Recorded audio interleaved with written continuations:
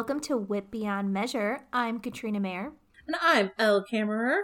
And today we are discussing chapters 46 through 51 of Pride and Prejudice. Yes, they are pretty dense. Lots of letters. This section of the novel is very epistolary, I guess. It is. The right word? Yes. Good job remembering that AP English word. It helps that I love Dracula, and when I tell people that they should read it, they're like, oh, this book is weird. And I'm like, it's because it's an epistolary novel. And they're like, what the fuck is that? And I have to explain. But, yeah. But a lot of what happens, a lot of the information that we get is indeed in letter form. So, But I'm going to try to do the really super short summary, which is not really super short. It's not. It's not. It's 3 pages in my notebook. Welcome to me last week. Yeah, right. So, bear with me. Here we go. Lizzie in Lambton is wishing for a letter from her sister Jane. Luckily for her, 2 such letters arrive at once. And just so everybody is remembering, this is the day after Lizzie calls upon Miss Darcy at Pemberley. Anyway, the Gardners, they leave Lizzie to read the letters in private. They go off on their own. Lizzie stays at the inn. And this is all good. Lizzie needs her privacy because some shit's about to go down. So, y'all remember how Lydia went to Brighton with Colonel Forrester and his wife? Well, now she's run off with, wait for it, Mr. Wickham! So the whole Bennet family is up in a tizzy because, well, Lydia left a letter for the Forresters that essentially says that she and Mr. Wickham are going to Scotland to get married. Well, the problem is, there's actually yet to be proof that Lydia has been married. She just left in the middle of the night with this man saying, oh, hey, I'm going to Scotland to get married.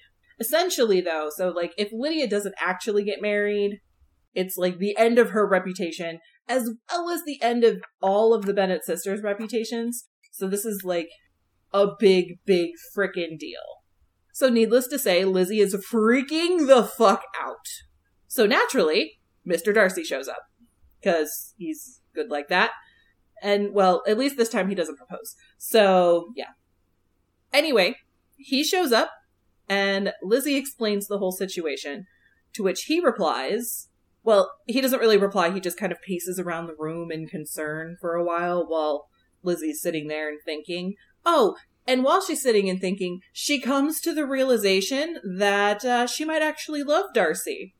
And side note, yeah, Austen, we need to have a conversation about when you put these, like, juicy little bits of information into your book, because that was not the time, Missy. Just in the middle of nowhere. We can get to that later. We're gonna have a private combo. Anyway, so Darcy, after he's done pacing, reads the room a little bit, and decides to leave. But before he does, he, assures her that he'll keep it a secret. He excuses her from dinner at Pemberley that evening, and he just leaves. That's when the Gardners return from their ill-timed walk, and everybody packs up and heads on to Longbourn. Now, the rest of the chapters are kind of hard to explain in chronological order, because a lot of stuff happens off-screen, so we don't see them firsthand, we see them through the letters. Like I mentioned, it's epistolary. So, I'm just going to kind of just tell you what happens with Lydia and Wickham. So, Lydia and Wickham leave Brighton in the middle of the night to supposedly go to Scotland to get married. Now, I'll go into more details about that whole situation later, but essentially it's easier for them to get married in Scotland than it would be in England. Colonel Forrester follows them to try to stop them, to kind of bring Lydia back because, essentially he's responsible for her because, she's there with him and his wife. He loses track of them, but suspects that they're in London. And eventually, Mr. Gardner and Mr. Bennet both end up in London trying to find them. Mr. Bennet comes back at some point, and Mr. Gardner stays there. Obviously, he lives in London, and they're going to keep trying to find Lydia. While all of this is going on, it's taking a couple of weeks between when, Lizzie gets back to Longbourn and, everything else happens. So the family is starting to get really concerned and are starting to think that Mr. Wickham actually has no desire to actually marry Lydia, because if he did, they would have made it to Scotland and been married by now, and they would have heard news from Lydia. So everybody is freaking out, except Jane, because poor Jane, she's just, Jane, and she thinks only good things. Mr. Gardner eventually finds Lydia and Wickham and convinces them to get married under certain circumstances. Wickham has specific requests, etc., etc. So the two get married, and with that news, Mrs. Bennet becomes herself and starts talking about how happy she is and the great news, and she's spreading it around town, and she gets really, really obsessed with wedding clothes. Mr. Bennet, on the other hand, is not happy. This whole section actually ends with Lydia and Wickham visiting Longbourn before they move to the north, which is where Wickham is going to be stationed from now on. And Lydia doesn't know how to read a room, which we'll get into in detail. But the most important part at the end of these chapters is that Lydia let slip that Darcy, of all people, was at her wedding. And we, much like Lizzie, end these chapters wondering what the fuck was up with that. And that is my not-so-quick summary. Nice. Yeah. You hit all the important things. I did. Or at least I tried to. Yeah. And then some things that are going to be surprises for you all in this episode that you didn't talk about that I think when we talk about them will be hilarious. There are definitely points in here where I was angry and I was just like, what the fuck? And I was also sad and pitiful, like pitying the characters, but I was also just like, I don't know. There's some good moments in here too, though, by the way. We see the most Mr. Bennet-y of Mr. Bennet. Oh, yeah. Mr. Bennet, this is a big moment of growth for Mr. Bennet. He's this, like, older guy, but, like, here's his grow-up. This is his grow-up moment, I feel like. Yeah, so remember back in the first episode when I was talking about how I wondered if Mrs. Bennet had growth throughout the story and if she kind of changes her ways a bit. I have yet to see that. Yeah. But we definitely see a change in Mr. Bennet going forward. And there's one spot in particular where he's talking to Kitty. On one hand, you want to read it like he's just being the parent who's kind of joking and trying to scare the daughter a little bit. But on the other hand, especially after you really read his section where he's come to the realization of what he's done over his life, you start to think that, yeah, no, he is serious, and what he's going to say is going to come true, which we can get to when we get to that part. Yeah. But yeah. So, Katrina, where do you want to start? So I thought we would really frame our discussion today around each section of letters that we get. So It makes most sense to start with the first two letters that Lizzie gets in chapter 46 from Jane. And the thing is, she gets these two letters on the same day, even though they were sent 5 days apart, because the address on the first one was written incorrectly, and probably written incorrectly because Jane is like, oh shit's going down. I'm not even thinking, and then she sends it off, right? That was how, because the first part of Jane's first letter is like, here's what's happening at home, nothing much, this party, mom did that, Mary's doing this, whatever. And then it's the next day on the same letter, it's like, so she has the first one, and then next day, wrote the date, and she's like, oh my gosh, Lydia has gone off to Scotland to marry Wickham, oh my gosh. Yeah, don't they, like, find out about it in, like, the middle of the night? Like, the family? Or something? Yeah, that sounds right. I think it came by the Evening Post. And in this, we hear, like, how everybody, like, the people in the family, they're hopeful that they'll hear from Lydia soon and that she's married. Right now, in this first letter, they're just upset that Lydia would go elope. It's not, like, horrifically scandalous. Going to elope with Wickham will not ruin her necessarily, but it's upsetting. Like, it's not what you do. You don't do that. So here's the difference between, like, an elopement and, like, a marriage. Right. So elopement, even in this time, literally just meant going off with a lover.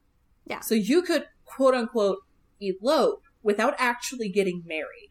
Right. So that's where all of this panic is coming from. Because when I was reading it, I was like, I don't understand why the family is so freaked out. Because when we think of the word elopement, we just think about going and getting married without anybody else there, you know? Like marriage, the act of marriage is what makes the elopement an elopement. But that's not what it was. Right. It was going off with your lover. So even if you weren't married, you could elope, but not be married. So that's why they're so panicked, because they just have Lydia, like she said that she's gone to elope, and they're only assuming, based off of what Lydia says, that they're going to get married. But there's no actual proof of it. Lydia herself believes that she is getting married. Yes, but other than the fact that, like, Lydia says that, there isn't anything that actually proves it. So that's why the family is kind of freaking out more so than you would imagine. Because they're eloping in just that they are off together. So until the marriage has happened, it's a big deal because there isn't a guarantee of marriage at the end of an elopement. Right. But in their first letter, she is writing it so quickly after hearing this news, she's just assuming that the confirmation of marriage is coming. And then when it doesn't, that's when she sends the second letter and shit really hits the fan. And everybody's freaking out, and, like, Mr. Bennet's, like, coming down on Kitty because Kitty knew. Kitty knew that they liked each other. Well, she knew more, and it alludes to it here, and it alludes to it later, that Kitty knew more, because remember, in the previous section, Lydia had been sending Kitty correspondence that contained more details, though Kitty wasn't saying what was in them. Yeah. But anyway, yes, so we find out that, or from Jane, that Colonel Forrester came yesterday, having left Brighton the day before, and said that through Lydia's short letter to Mrs. Forrester, gave them to understand that Lydia and Mr. Wickham were going to Gretna Green, which is in Scotland. That's where they were going. So that's that. When somebody says that they're going there, it's to go get married. Because it's easier to get married in Scotland than in England. Because in England at the time, and I can go into the history of this a bit later, or maybe on like a side thing, but essentially the law in England at the time was that if you were 16, you had to have parental permission to marry, and you had to be married in the parish that one of you lived in. And you had to live in that parish for, I think, at least 2 weeks before you could consider getting married there. But if you went up to Scotland to this Gretna Green, you could just get married and then it would be fine and legal. So that's why when people say, oh, we're going to Gretna Green, it's because they can't marry in England in their current circumstances. So they would go there. And that's usually when you eloped and ran away with your lover. You went there, got married, and then, you know, everything was cool. And that could also be another clue as to why in the first part they're calm, because they knew they were going to go to Gretna Green based on what Kitty said. And, like, they hadn't really figured out at that moment that they hadn't made it there. They didn't get that information until by the time Jane sent the second letter. And so because they didn't make it there, again, oh no, they're not married and this is bad. Well, so I just looked, and the reason why they freak out more in the second letter is specifically because Colonel Forrester asked Denny about it, and Denny said that he didn't believe that Wickham ever intended to go there and marry Lydia at all. Right. So Denny knew, like, that they were going off, or he, you know, obviously knew because they were gone, but he knew Wickham wasn't planning on marrying Lydia, which Lizzie also comes to the realization, oh, hey, there's no reason for Wickham to marry Lydia. No. She doesn't have anything, and this is terrible, but she doesn't have anything going for her that would interest him to she can't make that him, happen.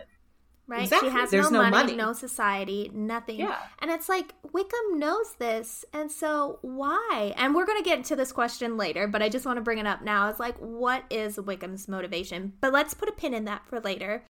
This letter ends with Jane being like, Lizzie, don't rush back. And then there's the long postscript where she's like, you know what? I changed my mind. Can you please come home? Because not only do I need you, but I need Mr. Gardner. I need my uncle to go into London to find our father, because we don't know what he's going to do. He's a bad letter writer. He's not going to be telling us things we need to know. So we need my uncle back in London ASAP.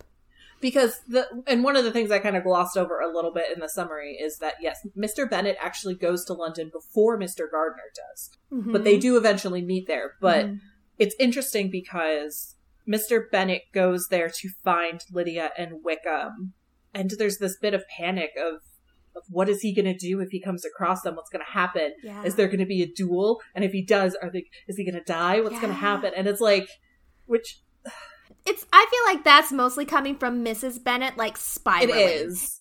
But here's the thing with duels, and I'm just going to throw this, because we're kind of jumping ahead slightly to Mrs. Bennet freaking out. But duels weren't something that really happened that often. Like, they're romanticized, and they're thrown in stories and stuff. And, you know, like, Americans have this, like, a couple of our founding fathers were, like, really great at duels and shit like that. But, like, they weren't technically not legal.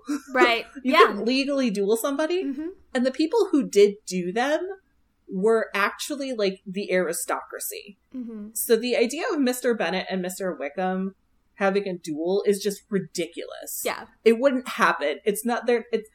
They're not men of that stature. Like, they don't have that. And it's illegal. So, like, even if they tried it, and a lot of times people wouldn't die in duels because, let's face it, those guns weren't very accurate. You were actually, like, more likely to shoot yourself or something like that. But, like, even if they both lived, they would probably be thrown in jail because of it. Because they didn't have they weren't of the right status to just have the cops be like, no, this is just what it is, you know? Right. Yeah. I think maybe what could be more realistic is Mr. Bennet and Mr. Wickham either getting in, like, a conflict with words that could potentially lead to maybe a small fist fight at the most, like, at the grandest thing, but to, like, worry that Mr. Bennet would be killed by Wickham or whatever. Yeah, that's a little bit far-fetched. And when we get to that part, we'll see that Mr. Gardner is like, okay, sister, like, calm down. That's probably not going to happen. But at the same time, he's like, he probably knows his sister will keep talking about it. So he's like, I mean, it's in the realm of possibility, but I don't think it, you know, he's, like, really playing to her. It's his sister. He knows her, so he knows how to, like, work her. Yeah. Can I just say that I would love to see a Mr. Bennet, Mr. Wickham fist fight? Yeah. Like, can we have that and like, the next... So I know we're not there, but the tension when they do meet is, like... Oh, yeah, no. So let me put it this way. In the next, like, Pride and Prejudice remake or movie that I see, I want there to be a Mr. Bennet, Mr. Wickham fist fight, but not when they're in London, because they don't meet in London. Mm-hmm. But when they meet in Longbourn, which they do, I would just like to see him deck him. And actually, now that I think about it, can we just, like, remake or just film that scene for the 2005 Pride and Prejudice? Because I would like to see Donald Sutherland just punch the shit out of that guy. I don't know who plays Wickham, but I know it's Donald Sutherland. Is it Donald Sutherland? Is that the guy's first name? Sorry, now I'm freaking out. You know, the guy from Hunger Games. President Snow. Yeah. Yeah, it is. Kiefer Sutherland's father, right? Yeah, sorry. I would just like to see Donald Sutherland, like, punch the heck out of the guy who plays Wickham just when they're at Longbourn. And I know it's been a long time since that movie was filmed, and I don't know who plays Wickham, but I would still just like to see that and just, like, edit it in the 2005. Yeah. Cool. Yeah. Moving on. Yes. Oh, anyway, so Lizzie gets those letters, and now let's talk about the aftermath of those letters, because she's, like, freaking out. She needs to get her uncle ASAP, because they got to go, so he can go get Mr. Bennet. She whips the door open, and who's standing there but Mr. Darcy? It's like, dude, you always show up at the most inappropriate times. Well, it's really funny because the last time he showed up in an inappropriate time was when she was freaking out and sick about what she learned about Jane. Yeah. And he came because he heard that she wasn't feeling well because she wasn't at dinner. This time, he was just going to visit her, which is intriguing enough as it is. Like, I want to know why he was going to visit. What were they going to talk about? Was it just going to be an awkward situation where they're sitting in a room like they were back at back in Kent. Like, what was that going to be like? Was he going to propose I know. again? Was he going to apologize? In my headcanon, he proposes again. I would think in my headcanon, he wouldn't propose again, but he would kind of like, he would definitely apologize. And I think that he would kind of tell Lizzie his plan from what's going to happen in the next section. Yeah. In the next section that we're going to get to later. That we all know is going to happen, but I don't want to spoil just in case. Yeah. Mm-hmm. In case you're reading along, I don't want to spoil it. But yeah, I would like to think that he would let Lizzie in on what's going on with that to kind of like apologize and stuff. And then after all of that happens, then he would maybe propose, but it wouldn't be at this point.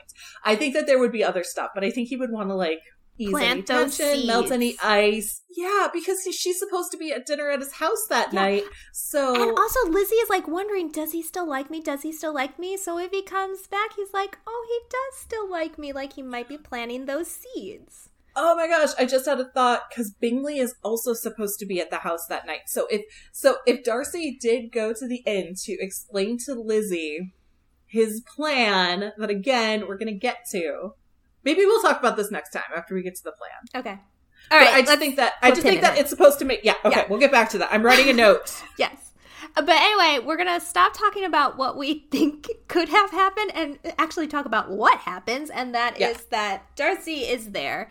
He sees her in this state, and she's like, I can't talk to you. I have to get my aunt and uncle right now. And he's like, okay, but you can't because you look like you have seen a ghost. You're pale, you're not well, you're shaking. And Lizzie's like, oh my gosh, yeah, you're right, I am. And so they send the servant off to go get the aunt and uncle, and Darcy stays with Lizzie. And Lizzie basically explains the contents of the letters that she's just received. She lets Darcy know Lydia has gone off with Wickham, and we have no confirmation that they have been married, and we think they might be here.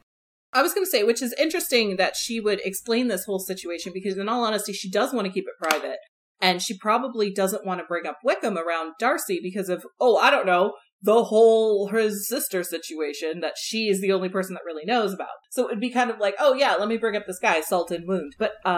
But she's just in, I was just going to say, she's just so upset, and she's just in this tizzy that she just needs to let it out. And he's there, and he's very comforting to her in that sense, too. Like, he's clearly concerned, and when he actually walks in, his first thing he says is, good God, what is the matter? And he cried with more feeling than politeness. He actually broke that shield of propriety almost. Kind of like when Lizzie found out that Charlotte was engaged to Mr. Collins and how she reacted just emotionally. He did the exact same thing, and I think she recognized that. So, like, actually, I wrote even a note. I'm like, this is an emotional response like Lizzie and Charlotte when she found out about Charlotte's news. So, like, she's like, he is concerned. So I'm gonna, like, she's in such a tizzy, so that knowing that this person is concerned is comforting for her in that moment. So she just lets it out. So I think. Yeah, I agree with that. Like, she's just so shocked, and she just got this news just now, and all of a sudden Darcy's here, and she has to, like, let it out, or she might explode if she doesn't. But also, I think telling him what happened with Lydia and that it is Wickham might be kind of reassuring, because here's a man who knows what it's like to have a family member be in the power of Mr. Wickham. Here's somebody who can relate to what I'm going through. And I don't think she's meditating on that point at the time. Like, she's just so worked up, it blurts out. But she does think back to this later, and she's concerned because she just told him all this, and now there's no possible chance for him or for her to potentially be with him. And even in that moment, after she lets it all out, and he, she's watching him pace up and down the room, she observed him, and she, in her thought, she's like, her power was sinking. Everything must sink under such a proof of family weakness, such an assurance of the deepest disgrace. So, like, because of the shame that Lydia has brought on the family, his estimation of her is sinking. That's how she's interpreting it. Oh yeah, she's definitely thinking at this point, like, I don't know if it's exactly in this moment or if it's later, but she's thinking back to all of those things that he said in his initial proposal about how her family was crap. and how he was willing to look beyond it because he loved her. She knows that this scandal, he can't even look, like, he can't. There's nothing that can be done. So even if he does still like her, it's a deal breaker, which sucks because in that same section, she starts to realize that she loves him. Yes! Like, she actually says, never had she so honestly felt that she could have loved him as now, when all love must be vain. Yes! This is what irony is. Alanis Morissette, this is what irony is. Sorry, but, like, this is it.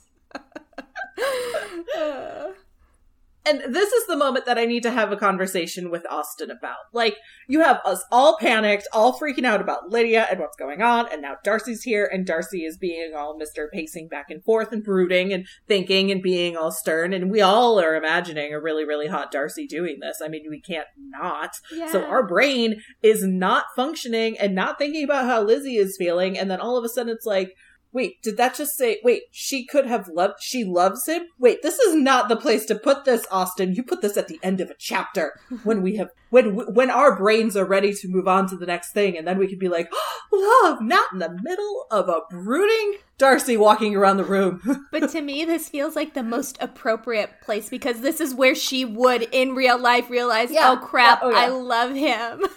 Yeah, oh no, this is the most real reaction ever. Like, this is a real moment. But still, Austen, come on. I don't want real. Right. But I love it. Yeah, no, it's just in the middle of all of this, she's worried. She's sitting here, like, the whole time she's been in Derbyshire, did I say Derbyshire? Time. You said it right. The whole time she's been in Derbyshire. Whatever. We're not, the whole time. Guys, we're not British, we're Americans, so apologies for us changing the names of everything. We're doing our best. The whole time she's, like, been in Derbyshire, she has been sitting here and thinking and wondering whether Darcy still likes her. Mm-hmm. And the whole time, like, the whole being nervous about coming across him at Pemberley and all of that, and then coming across him at Pemberley and being introduced to his sister and being invited to dinner and all of the nice things, and she's freaking out. And that's the whole concern to this whole time with Darcy is, does he still like me? She never thought, do I like him? Yeah. Until she thinks, well, he can't, like, even if he does, he can't like me anymore. Shit, I like him. This sucks. I know it sucks for you, Lizzie, but because we know it happens, I just want to tell you, Lizzie, that he still loves you. Spoilers, Katrina! It's obvious. He loves her, and he still will. We'll talk about that more in depth later, though, but yeah. I don't mean to make a Community reference here, but I'm going to. I'm going to be the Abed in that, I don't know if you know this, but Pride ends up with Prejudice at the end. Yes. Anyway, so Lizzie realizes that she loves Darcy, but Darcy can't love her anymore because of this scandal of her sister. Mm-hmm. And then Darcy leaves. Yep. He leaves to go prove that he loves her. But she doesn't know that, but that's what he does. So, like I said, he assures her of the secrecy, excuses her from dinner, etc., etc.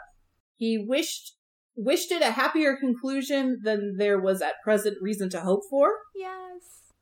Left compliments for her relations. Yes. And with only one serious parting look, went away. And I feel like that serious parting look was him making up his mind what he's going to do. I feel like in that moment, he's like, I know what to do. And I feel like that is it. And then he goes and does it. But we'll talk about that later. Yeah, because right now we have to wonder why the fuck Wickham is going to agree to marry Lydia. Exactly. So, yeah, that was essentially the rest of that section is the Gardners come back, they pack their shit, and they ride the fuck over to Longbourn, which takes 2 days, by the way. Yeah. When they get there, the children come out and greet them. You know, they're with their parents. Lizzie rushes into the house. She embraces Jane. And Jane is very calm. And I know in your recap, you're like, Jane is the only one who isn't freaking out. But I think she is. But because like, Mary is just, like, Mary, and Kitty is, a plot device. like, in the realm of, like, potentially going to get more wrath from her dad, and Mr. Bennet is gone, and Mrs. Bennet is just, like, being extra AF. She has to be calm. She can't not be calm. Yeah, because there's 4 little children in the house that somebody needs to feed and take care of. Yes. Which I didn't even think of until just now. Yes. Yeah. Yes. I forgot about those damn kids. Yes. Like the Gardeners, yes. I forgot about those damn kids. It's like the Gardeners pull up and their kids come out and they're like, oh yeah. We have those. We have those. Which is funny because there's a statement later on where I think Mrs. Bennet or Lizzie, somebody is like, in reference to the Gardeners, they actually say, oh yeah, they could have more kids. And my thought was, they have 4. Isn't that enough? Right? Oh my Not for then, obviously, but still. I thought it was funny. Yeah. Moving on. Anyway, so they meet and all these questions. Have you heard from Dad? All this stuff. No, nothing, no news. And then, they go over that again with the Gardeners, and then she takes them up to her mother's apartment, aka her mother's bedchamber area room. Well, so, like, apartments would be like, there's, like, her rooms, like, there's more than one room. Yeah, there's, like, a sitting room, her bedroom, her toilet, things like that. Or dressing room kind of situation. Mm-hmm. Yeah. Walk-in closet. Oh, yes. And they get up there and whoa. Just whoa. Oh, Mrs. If you Bennet. thought Mrs. Bennet was, like, crazy before, it just gets worse. She is out of control. She is thinking, like, every worst possible thing that could happen in the realm of A, possibility, and B, impossibility.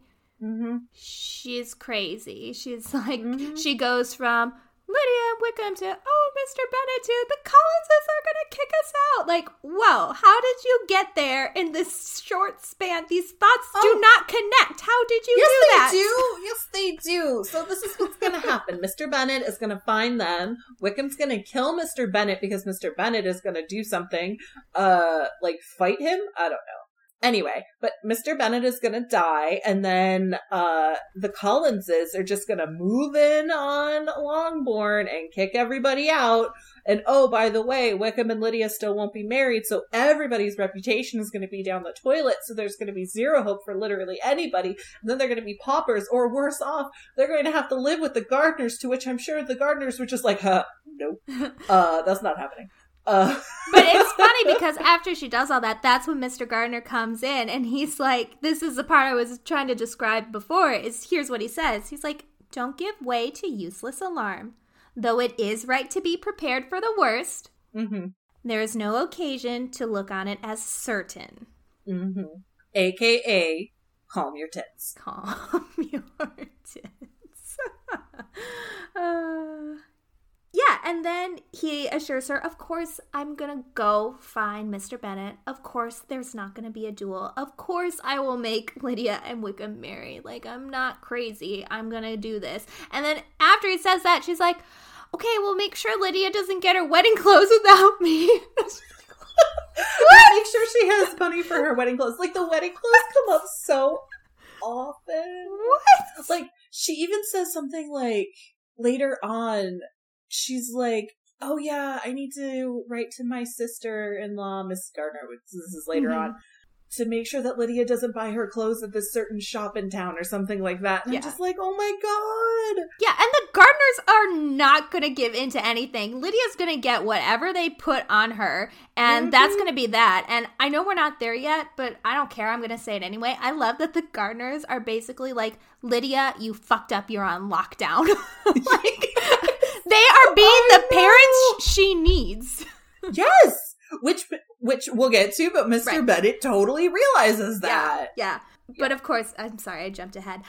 I want to talk about when Lizzie sees Mary and Kitty for the first time. I just want to talk about Mary because she's so, like, I was reading this and, like, the first thing that Mary says, I was like, oh, okay, so let me read it. So the first thing that Mary says is, "This is a most unfortunate affair and will probably be much talked of, but we must stem the tide of malice and pour into the wounded bosoms of each other the balm of sisterly consolation." And I read that a few times. I was like, "Oh, Mary." And then I read the next section and it was just like, oh, cringe. Because she like turns into like a fire and brimstone like sermon. Like, oh gosh, you went from like 0 to 100 like really quick.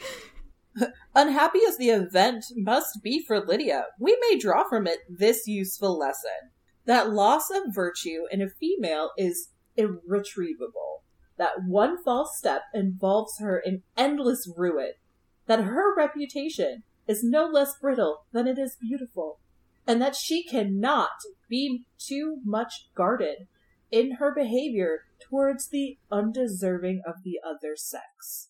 Basically, you gotta not do anything scandalous, keep it all tight, because if you step one toe on a line, shame on you forever, bitch. Yeah, and we can learn from what's going to happen to Lydia, because this is going to happen to Lydia, so we're going to learn from it. It's like, okay, Mary, like, calm down, but also I love you. It's like, on one hand, Jane is like, no, they're going to get married and everything is going to be fine. Like, I'm optimistic, I am hopeful, whereas Mary's like, no.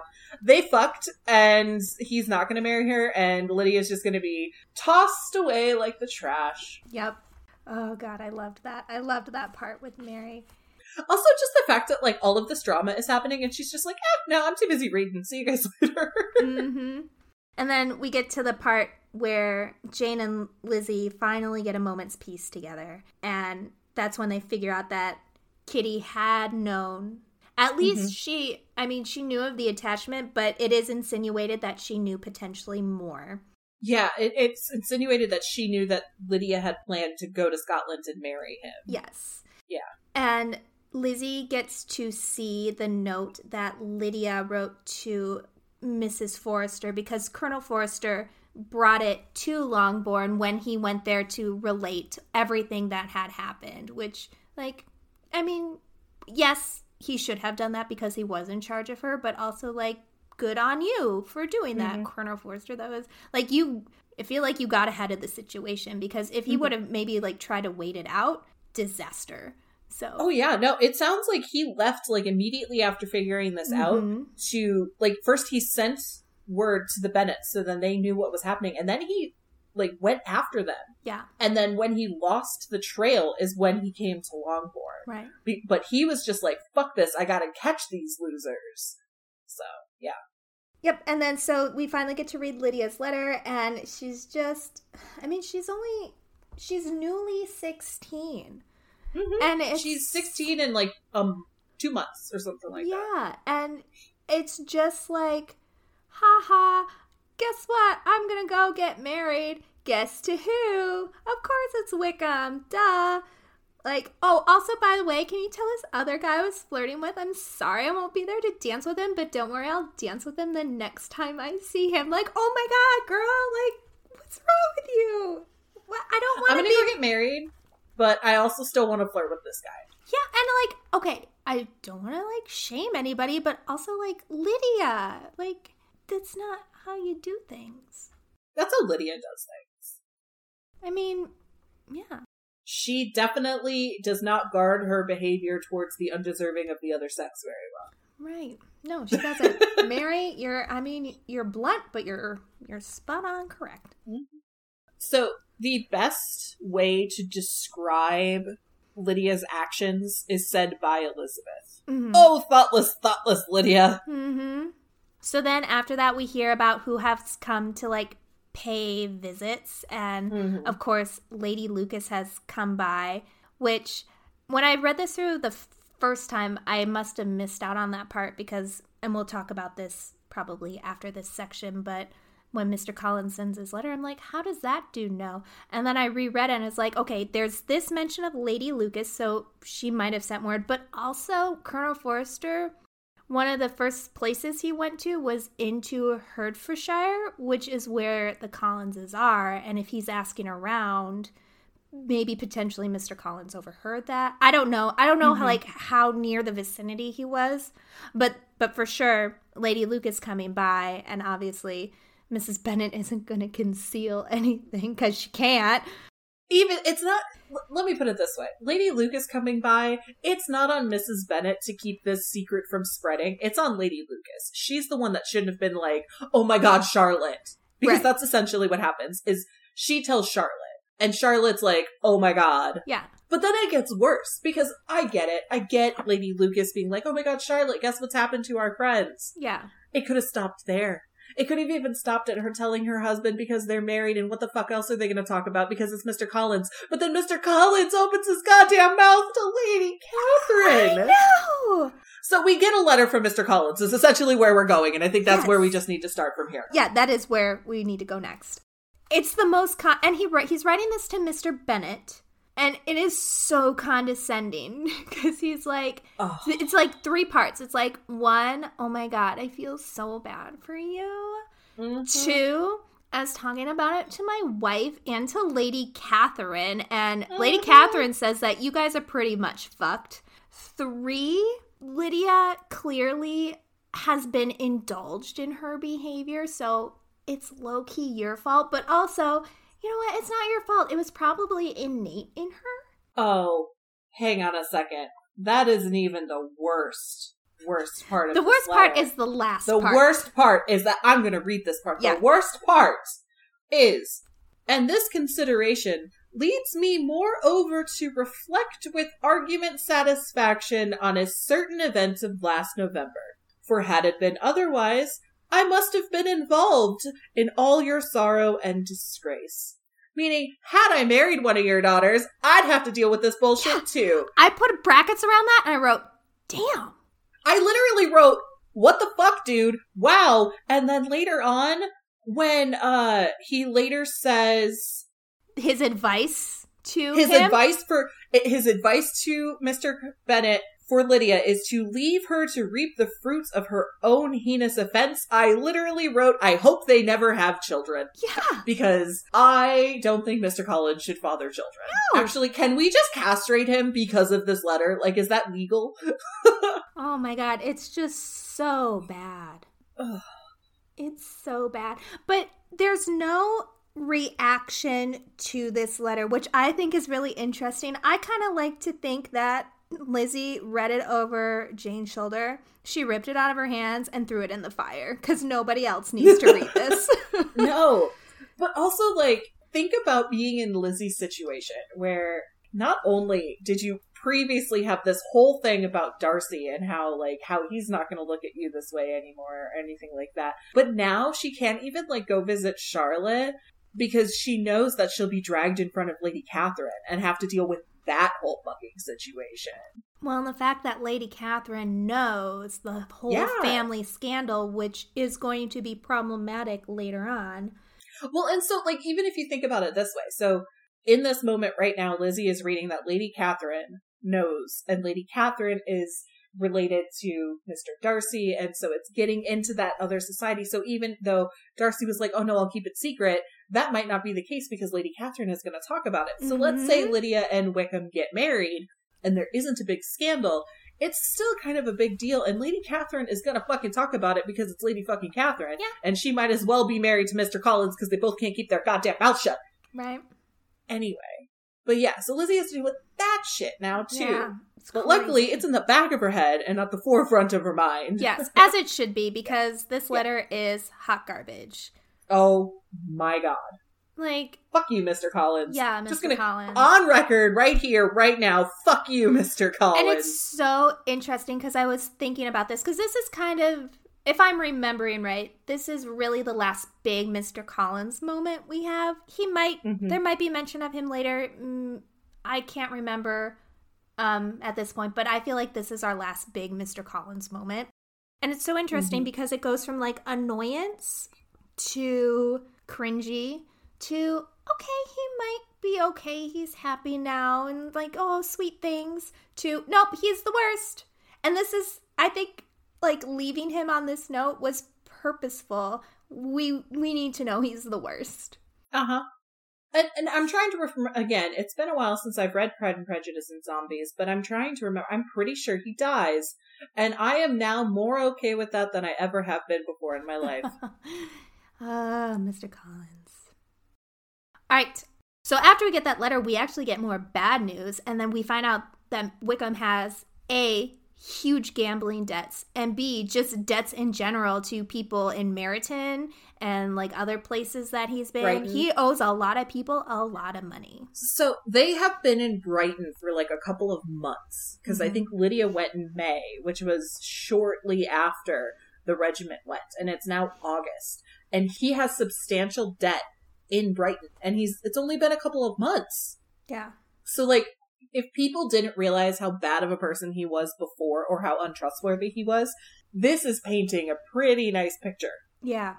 Yeah, it's terrible. And we know at this point, Mr. Gardner's like, hey, I'm going to send Mr. Bennet home. I'm going to keep looking for him. And like Mrs. Bennet reads this and she's like, what? He's coming home, but he hasn't found them yet. And then she's like, who will fight Wickham and make him marry her if he comes away? And I'm like, I wrote, oh my God, this bitch. Because before she was like, I don't want him to fight and die. And now she's like, wait, who's going to fight him?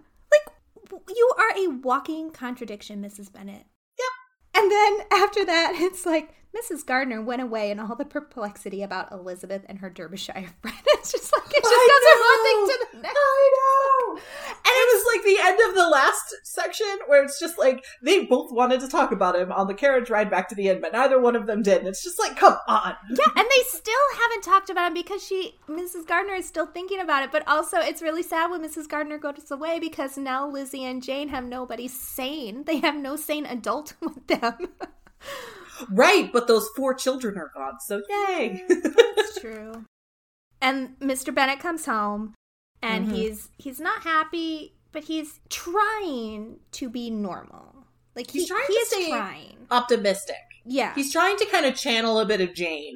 Yeah. In that, okay, it's going to be fine, we're going to find them, they're going to be married, everything is fine. Yeah. But he's also like... He blames himself. Yeah, which really, good in some way. Like, I mean, yeah. Yeah. Like, he even talks about, like, let me put it this way. I really wanted Lizzie to be like, I fucking told you so. And he says, Lizzie, I bear you no ill will for being justified in your advice to me last May, which, considering the event, shows some greatness of mind. So he's just like, please don't say I told you so. I know, I should have listened. You were right, and I didn't. Yeah. So he's coming, like, he's admitting that he did wrong, and he's starting to realize, I've done a lot wrong. I have been on the back burner for most of my daughter's lives and have let them do these crazy things. Yeah. And it needs to stop now while there's still hope for Mary and Kitty. Specifically Kitty. Which, I mean, he flat out tells Kitty. Because he says something like... You're not going anywhere till you're Kitty. 30. No, he says something like, oh, well, eventually Kitty's gonna run away. And then Kitty's like, I'm not gonna run away, Papa. If I should ever go to Brighton, I would behave better than Lydia. To which he responds, you go to Brighton? No, that's not gonna happen. Nope. I do like how he says... Essentially, Kitty, you're not going to get to do any of this fun stuff. No officer is allowed in my house again, or even to go through the village. You're not allowed to go to balls unless you're standing up with one of your sisters. And you are never to stir out of doors till you can prove that you have spent 10 minutes of every day in a rational manner. And it says that Kitty took these threats in a serious light. So it tells me that he's like, Mr. Bennet, don't get me wrong, is serious. Like, he has learned to be cautious, as he said. But he is also, like, being a little bit facetious as well. Right. Yeah. Especially his last line. Yes. Yeah. Well, do not make yourself unhappy. If you are a good girl for the next 10 years, I will take you to a review at the end of them. That's the part. I literally wrote LOL. Because that's where he's being funny. But the other stuff, he's being serious. That no, he's going to crack down. Oh, yeah. Like, it might not be as bad as he's saying, but he is going to crack down on Kitty. Yeah. Really quick, I want to go back to what you had said before about the Lizzie and, like, oh, yeah, I told you so. It's partly because, like, Lizzie knew a lot more than what she had said to him. And not saying this as an excuse to Mr. Bennet at all. Even if Lizzie had never told him, I still think he should have taken her seriously. But because we know that Lizzie knew so much more than what was said, and this is a reoccurring theme that Lizzie keeps thinking about, is like, I knew. Mm-hmm.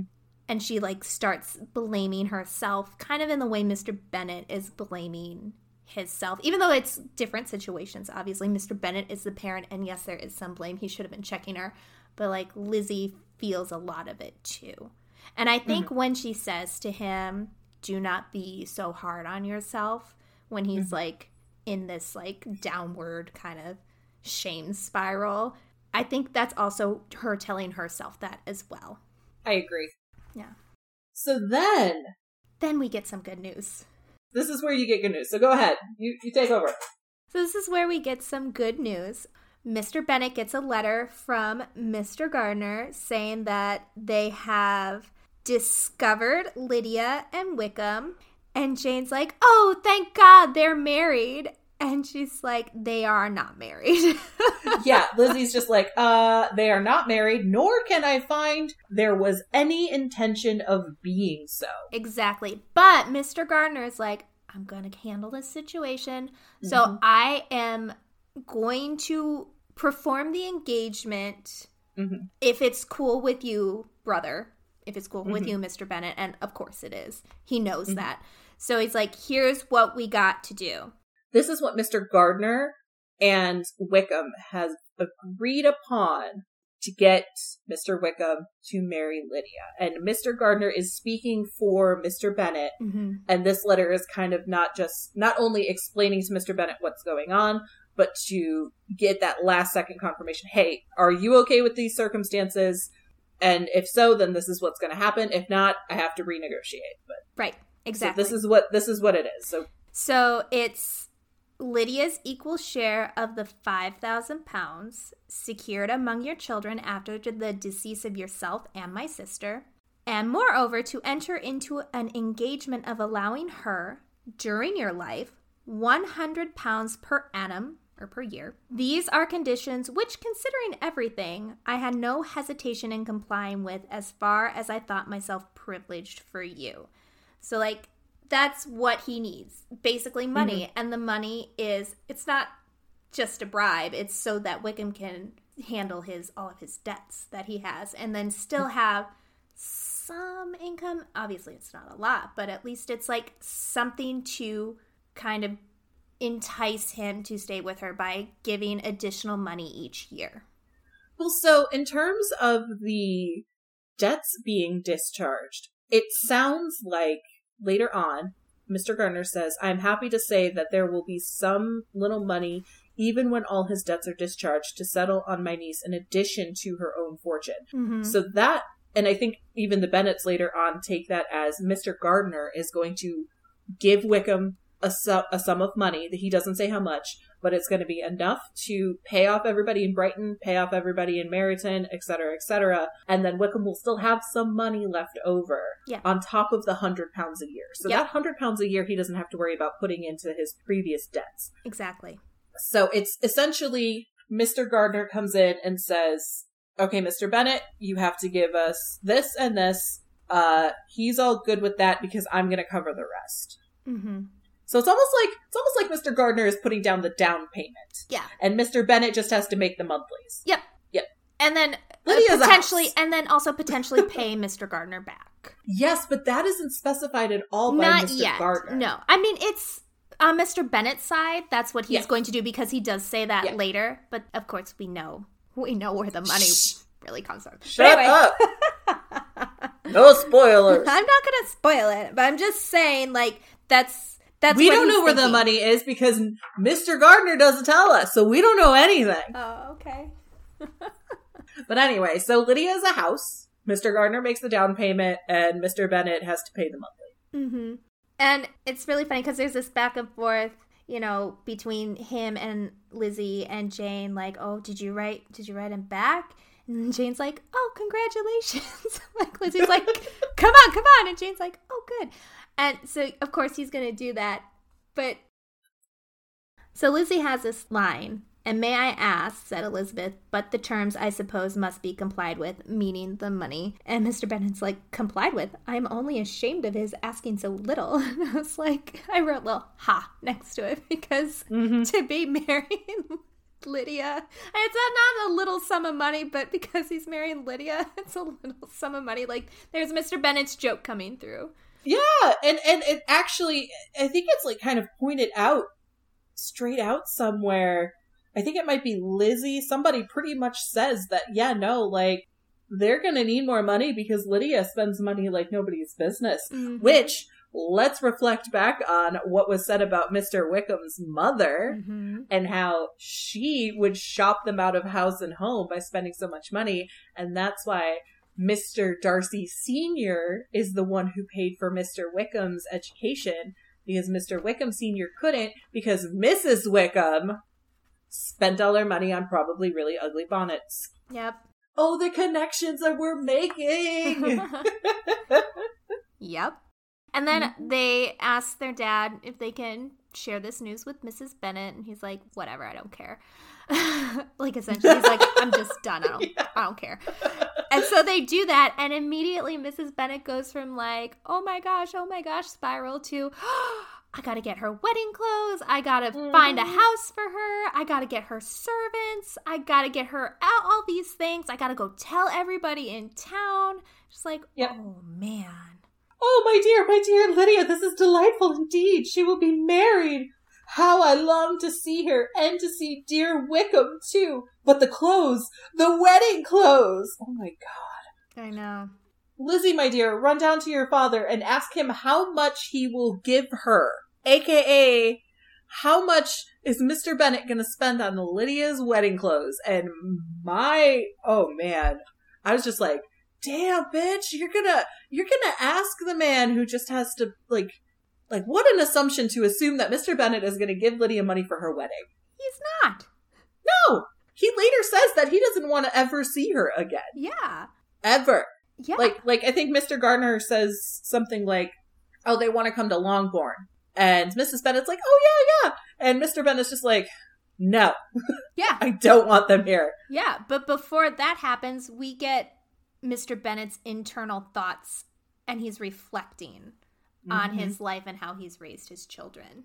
Well, so we also get Lizzie thinking about Lydia and this whole situation, especially now that they know that the Gardners are doing so much to help with this situation. They're putting in money. They're possibly hurting their own future by putting down this money to pay these debts, because again, they're just assuming that Mr. Gardner is paying all of this money. And while, yes, he has some money, he's not rich. Mm-hmm. Like, he has enough money, but he has 4 kids. And that's, at some point in this section, is where they say that he could have another kid. Mm-hmm. You know, that they shouldn't be paying for Lydia. And, you know, I think Mrs. Bennet kind of starts to feel that a little bit, like, oh no, my brother shouldn't be. But at the same time, she's just like, oh, he has money, and all we've ever gotten from him are presents. And, you know, he should be giving us some money to help because he's family.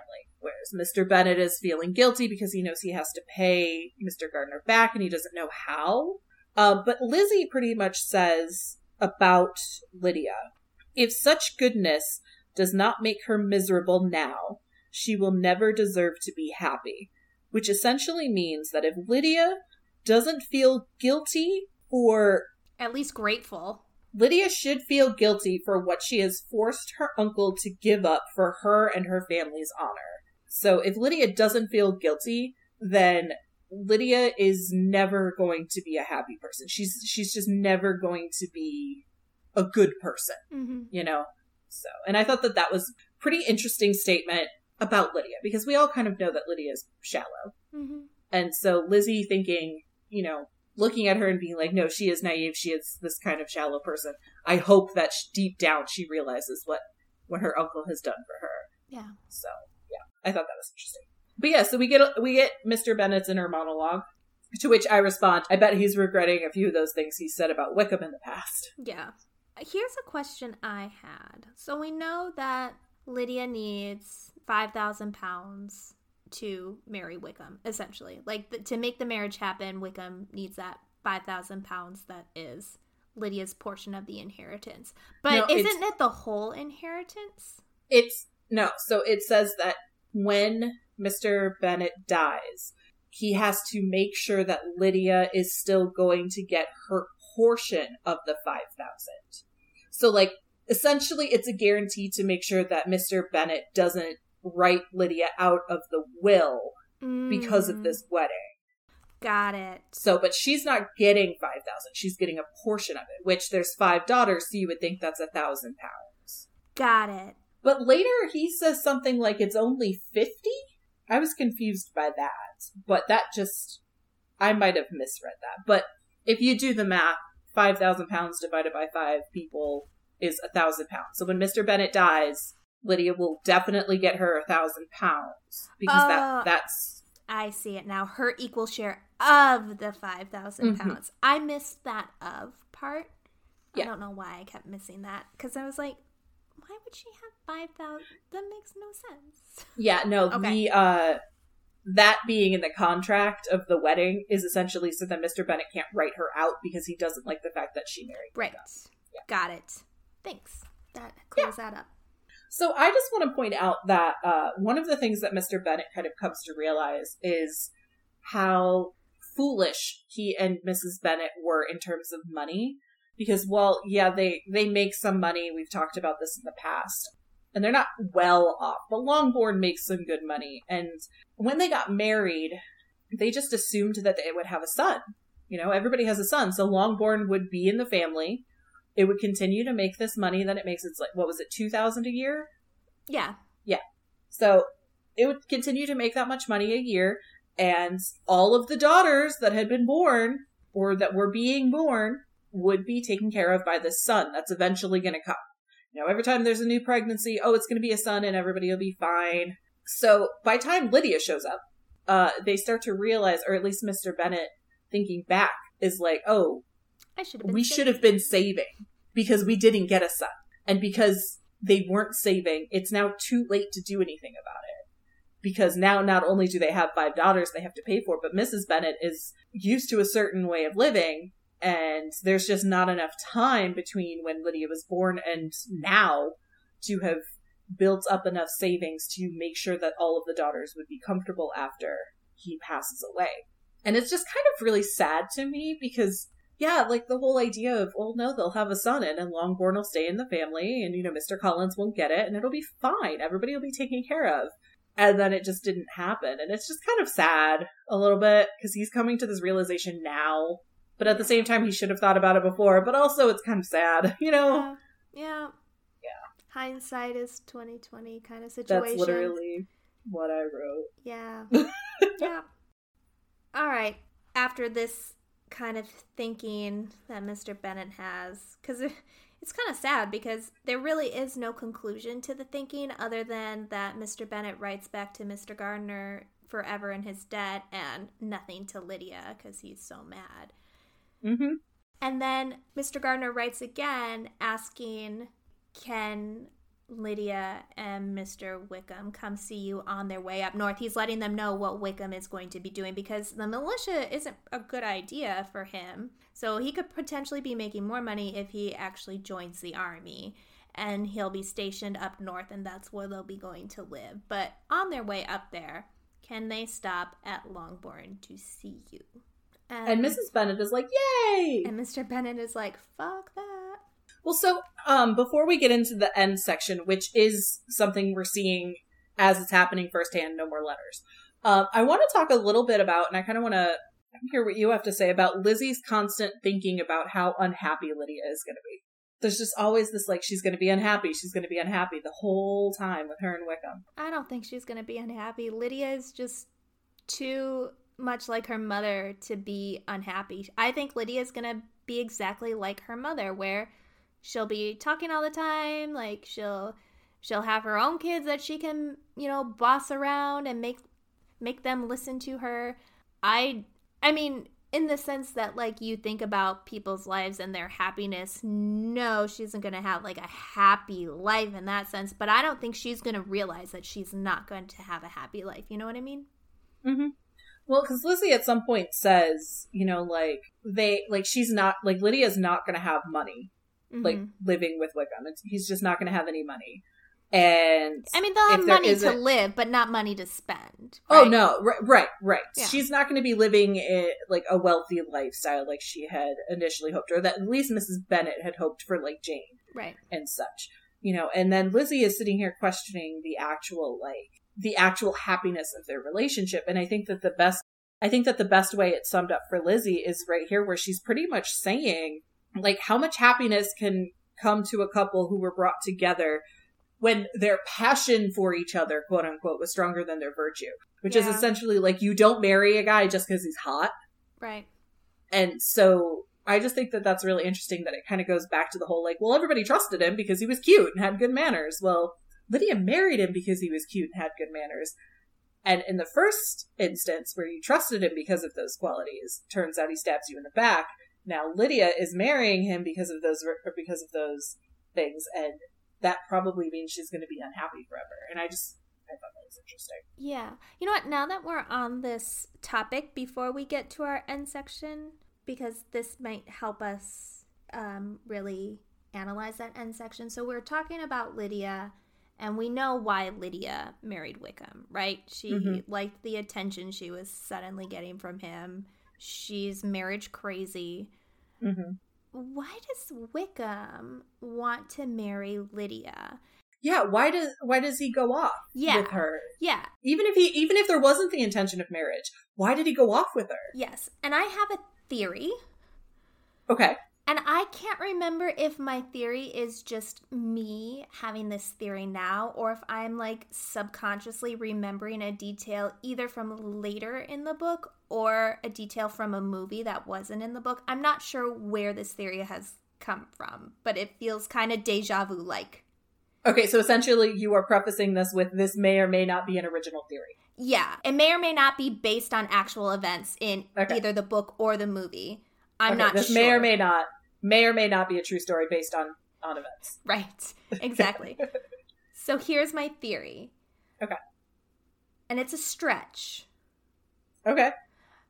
I think Wickham, whether consciously or subconsciously, is motivated to run off with Lydia, not just because he's careless or whatever, because that is what Jane and Lizzie kind of think. They do kind of say, it's a careless, spur of the moment thing. He was desperate. He had to get away from his debts that he had. And, here's a cute girl who likes him, so he's going to take her with him, right? That's their thought. But I think maybe there might be a little bit something that is more sinister. And I think Wickham could be motivated subconsciously or consciously by revenge. And it's revenge on Darcy and a little bit on Lizzie, because we know his and Lizzie's last meeting, Lizzie alludes, without outright saying, that she knows the real story, and Wickham is disturbed by that.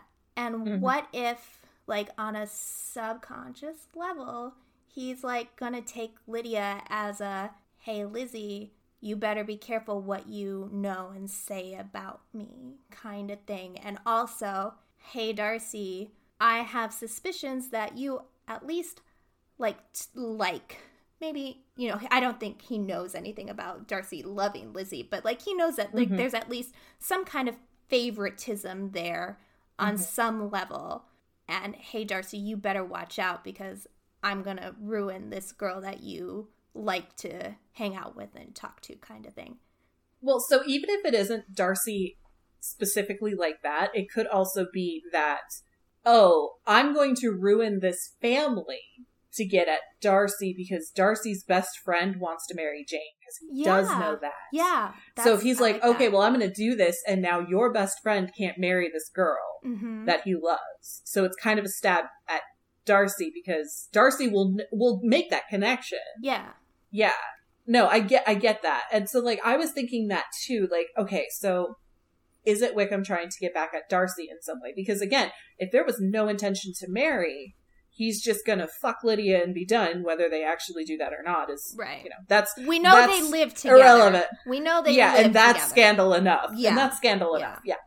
So like I was kind of thinking that too, but then, and I don't remember exactly when we kind of find out that Bingley is definitely not going to be with Jane. I don't think that Wickham knows the whole story. I think he just is like, oh, well, Bingley will be back eventually. Right. So I think he still thinks that, like, Jane and Bingley are going to be a thing. Because, and this is what started this thought for me, is when Mrs. Bennet hears that Mr. Bennet is coming back. And she says, oh, Lydia doesn't have any brothers to stick up for her who will force Wickham to marry her. No, Lydia doesn't have any brothers. But she might have rich brothers-in-law. Right.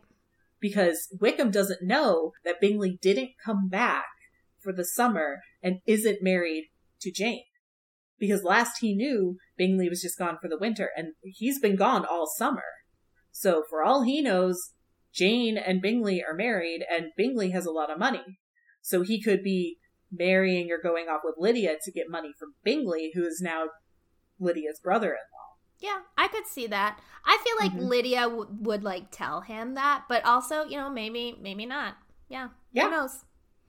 Yeah. Or, you know, like, even if Jane and Bingley were only engaged. Right. That's somebody else he can There's still a connection. Yeah, no, I think he's entirely motivated by money. Mm-hmm. And, you know, if he needed to leave the militia because of the debt circumstances that he put himself in after 3 months of being there, then yeah, like, Lydia is somebody who's willing to go with him, gives him this attention, and there is a possibility of getting money out of it. Yeah. And if there isn't, he can just leave her. Yeah. Because he's already fucked up his entire career in the militia by just going in the first place. Right. And so if, yeah, I mean, he's kind of screwed no matter what. He's screwed if he stays or... Right. Yeah. So his career is fucked anyway. He can't stay in Brighton, so he might as well see what he can get out of Lydia. Mm-hmm. So, yeah, even if he had no intention of actually marrying her. Yeah. So, there's just some musings. And like I said, I couldn't remember if I came to that thought based on something I had seen in the movie or later on in the book, or if it was just like a thought I had. But I'm excited to see if that comes up. Yeah, the whole time I was reading it, I was thinking, like, why would Wickham do it? Why would Wickham do it? Like, I was trying to think that too, so, yeah. Yeah. So, now, Lydia and Wickham come to Longbourn, because even Mrs. Bennet, who is, like, really upset that Mr. Bennet won't let Lydia and Wickham come, the girls do kind of plead with him, like, we should at least see her, right? We should at least see for ourselves what has come of this. And that's when he relents and lets them come. For 10 days. Yeah, I know. So right? awkward. Oh. Now see, and I'm thinking back to the movie where, like, I'm pretty sure it's just, like, one thing. Like, Lydia comes, they say hi, and then they... 10 days. Oh, I feel so bad for Mr. Bennet. Oh, there's a Mr. Bennet thing I wanted to point out before. So, you know, when they were saying, like, when he was in London, how he wasn't writing, and they're like, oh, Mr. Bennet just doesn't write? That just puts so much more on the fact that he wrote Lizzie when she was in Kent with the Collinses. Oh, yeah. Like, he was really fucking desperate for Lizzie to come back. Yeah, for sure. That just made me go, aw. I know. But anyway, poor fucking Mr. Bennet, 10 days with Wickham and Lydia. And when they show up, everybody's getting ready for breakfast, and holy fucking shit, Lydia can't read a goddamn room because she's walking in like... Well, I mean, I can kind of get why Wickham is just, like, feeding off of Lydia a little bit, but Lydia is even worse, because she's just, like, walking in like, hi, family, what's up? Hi, I'm married. Oh my god, like, see, aren't you jealous? Congratulate me. Come on, congratulate me. Oh, you're not congratulating me enough. Look. Like, oh, it's not, oh yeah, I ran away with this guy and I've been gone for a month.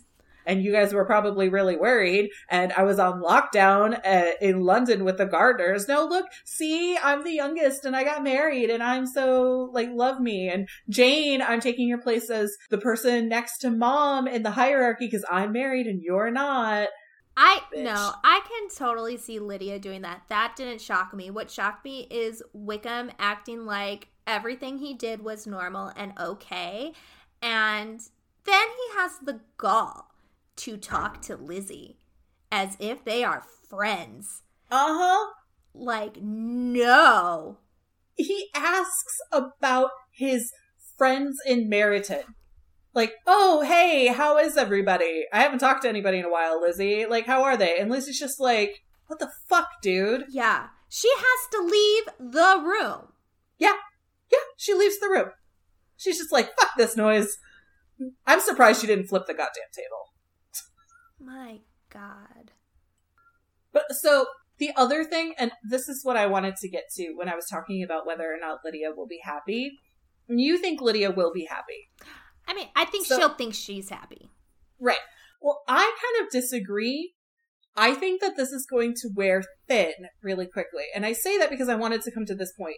So Lydia tells the story about how when they're coming into town, they pass somebody that they know, and she takes off her glove and puts her hand on like the sills of like the carriage or whatever. So then that person can see that she's married now, and she's like showing it off. And like the whole 10 days she's in Longbourn, she's like in town and telling people and being like, oh, I'm married. See, ha ha.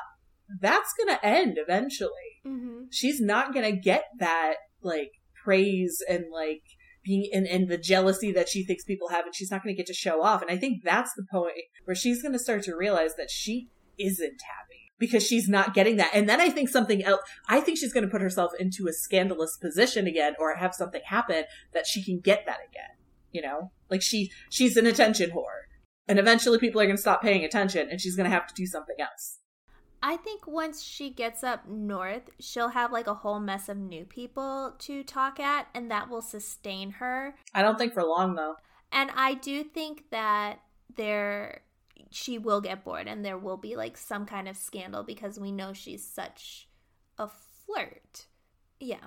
So I agree with that part for sure. Yeah. Oh, I wouldn't be surprised if they end up cheating on each other. Yeah. Yeah. Probably. I mean, with the whole like, oh, tell what's his face that I'll dance with him at the next ball. Like, yeah. Yeah.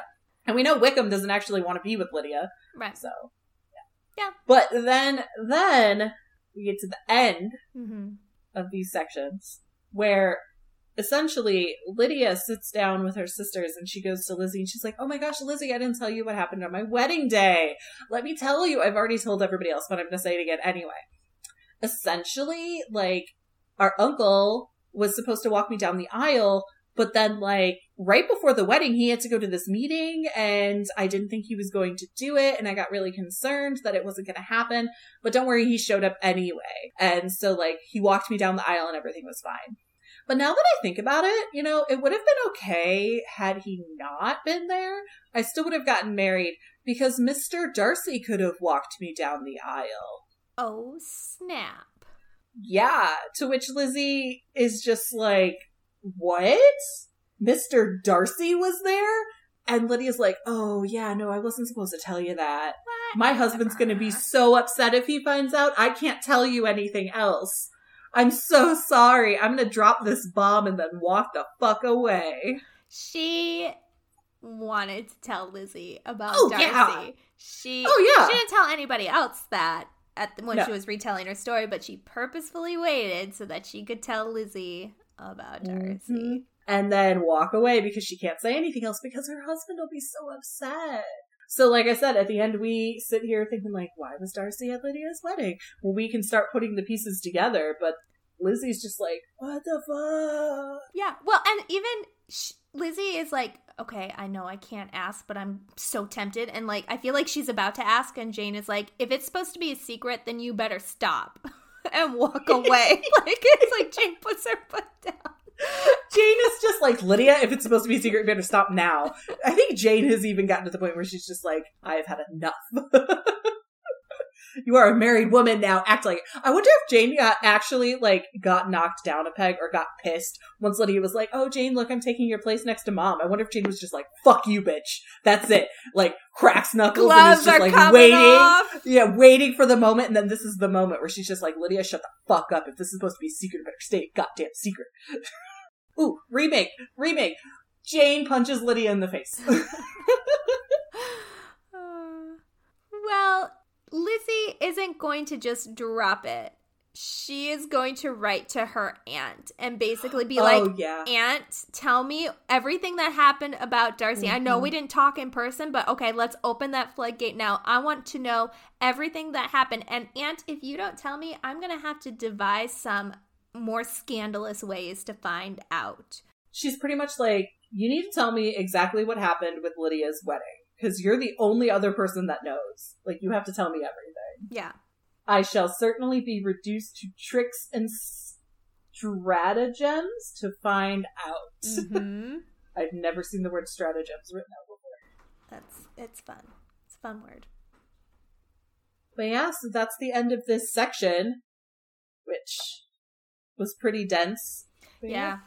Another long episode because so much happened. Yeah, I mean, we're pretty much toward the end of the book. We have 2 sections left, so things are going to be kind of dense for these ending episodes. So, but we truly appreciate you sticking with us. Thank you so much for listening. We wouldn't do this if it weren't for you. And thank you to everyone who has downloaded our podcast so far, who has listened to us. We truly appreciate it. And I know we mentioned this last week, but I'm just going to reiterate it. Please write to us and tell us maybe questions you have.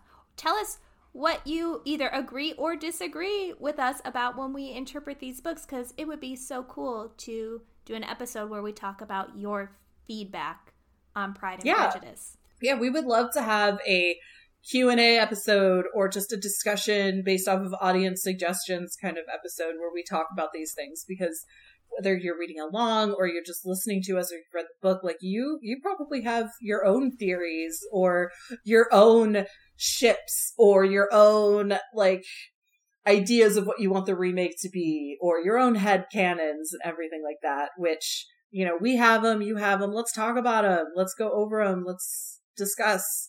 Let's build a community where we're discussing about this stuff, because that would just be super exciting. Yes. So, yeah. Like I said, you can find us on Twitter, sort of.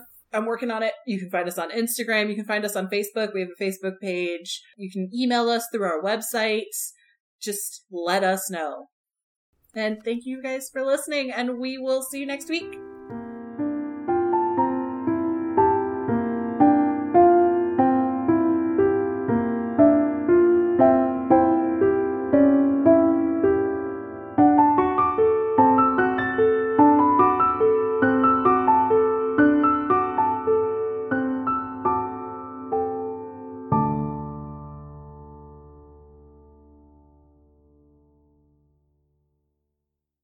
Wit Beyond Measure is hosted by me, Katrina Mayer.